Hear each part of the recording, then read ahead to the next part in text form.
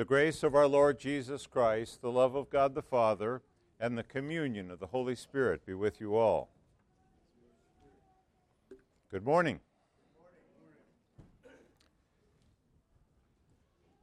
On the last night that I was in New York after Hurricane Sandy, my chaplain team was set for a meeting for a farewell dinner in Midtown Manhattan.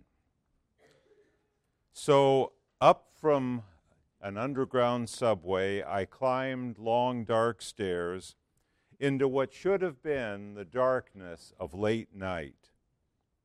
But instead, Times Square blazed with a blinding, unnatural light.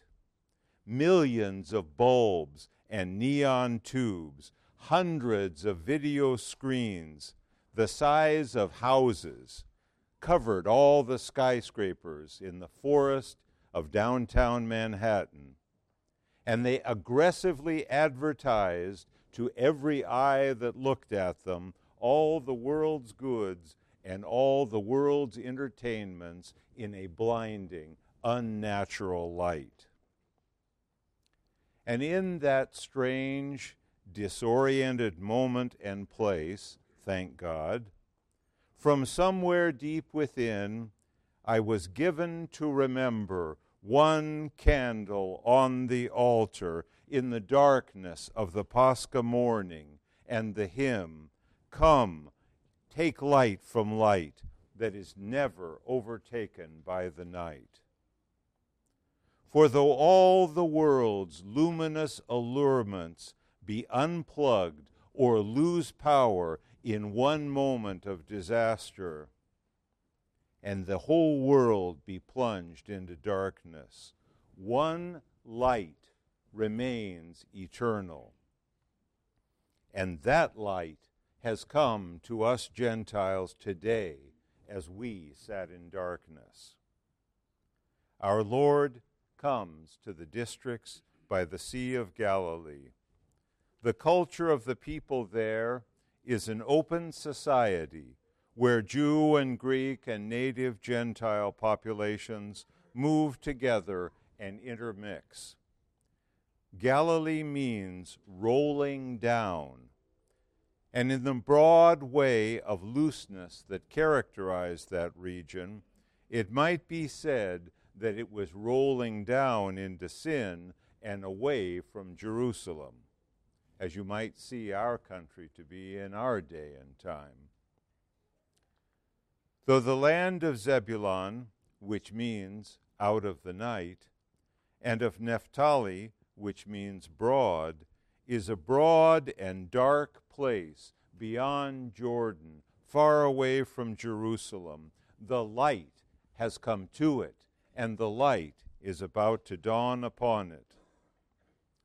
The lesser light of the law of Moses had not enlightened this place, but the great light of the one who gave the law in the first place is coming to it. The people sitting by the sea in the pitch darkness of spiritual death had not sought the light, but the light is seeking them. The promise of the incarnation, the light that was in the cave, made manifest in the waters of Epiphany, has come to their town and to our town, to their country and to our country. What is the word that the light preaches to us and to them on this day?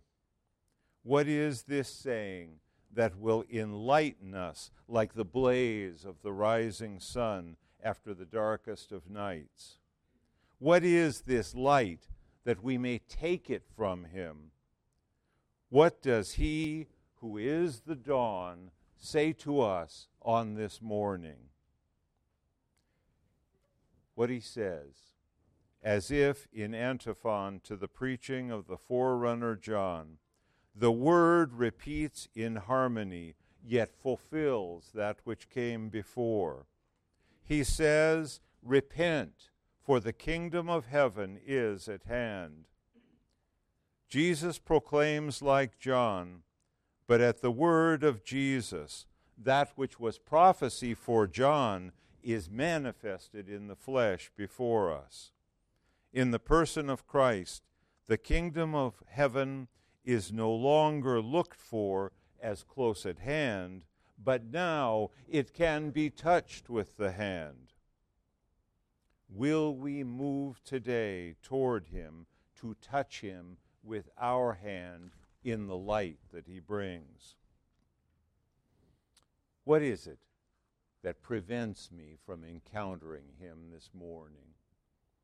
What is it that prevents us?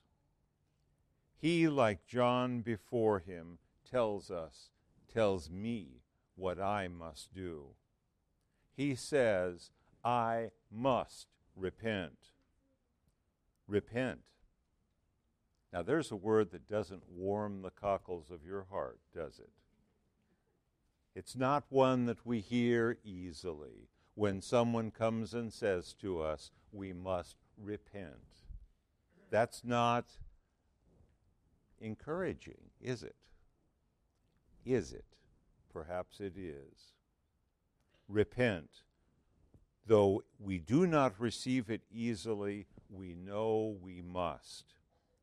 It is a word we do not receive or act easily upon, though we know we must do both. We have turned from God, all of us, each of us, in our own way, and we must move back toward him. Unless we stop moving away from him and move toward him, we shall never meet him. Do you understand that? How far we move away during the course of our lives, how far we do not see him in our lives, how far we have turned in a different direction from the one that he is moving toward. And he comes to us, but we must somehow turn to him and return to him. Repent. Our stopping and turning and moving toward God is the way that our salvation begins. It is only when we repent and begin to make those steps, to take the next steps that we have, that we encounter him. Repentance. Repent is not a brief form of the word sorry. It doesn't just mean sorry. Now, those of us that have had 2- and 3-year-olds know that 2- and 3-year-olds will often go, sorry, sorry, sorry, sorry, just as the hand is about to come upon them, just as they're about to be moved toward where they should have been moving in the first place. They like to say, sorry, sorry, sorry, sorry. Repentance is not just a form of the word sorry. Repentance is bravely confronting what it is that we've done and beginning to do something about it. It is, as one once said, a radical revolution and action.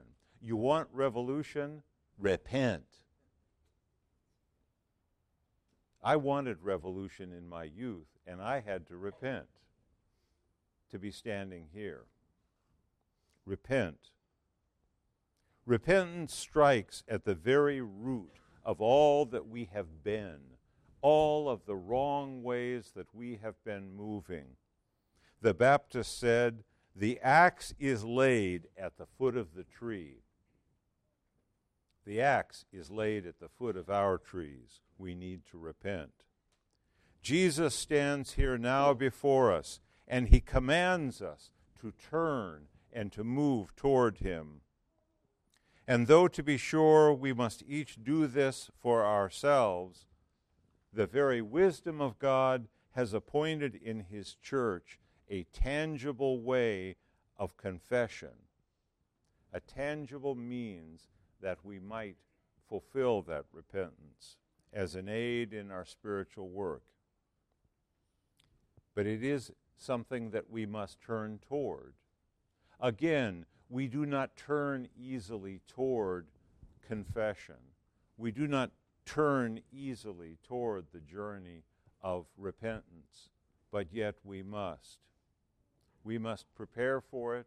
We must turn in that direction.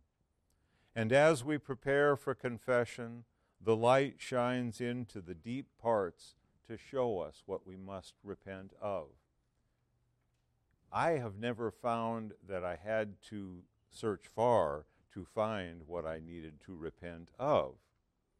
As David said, I know my sin, and my sin is ever before me. But we must confront that which is ever before us. We must repent of it. Repent, for the kingdom of heaven is at hand. The Lord stands shining before us in a light that is holy, a light that is eternal, a light that is bright. And all he asks of us as he stands before us is that we move toward him. But we must rise and move. We must turn toward him if we are to encounter him. He waits for you. He waits for you here in this place, in a bright light that has come to you this day. Let us move toward him to the glory of God the Father.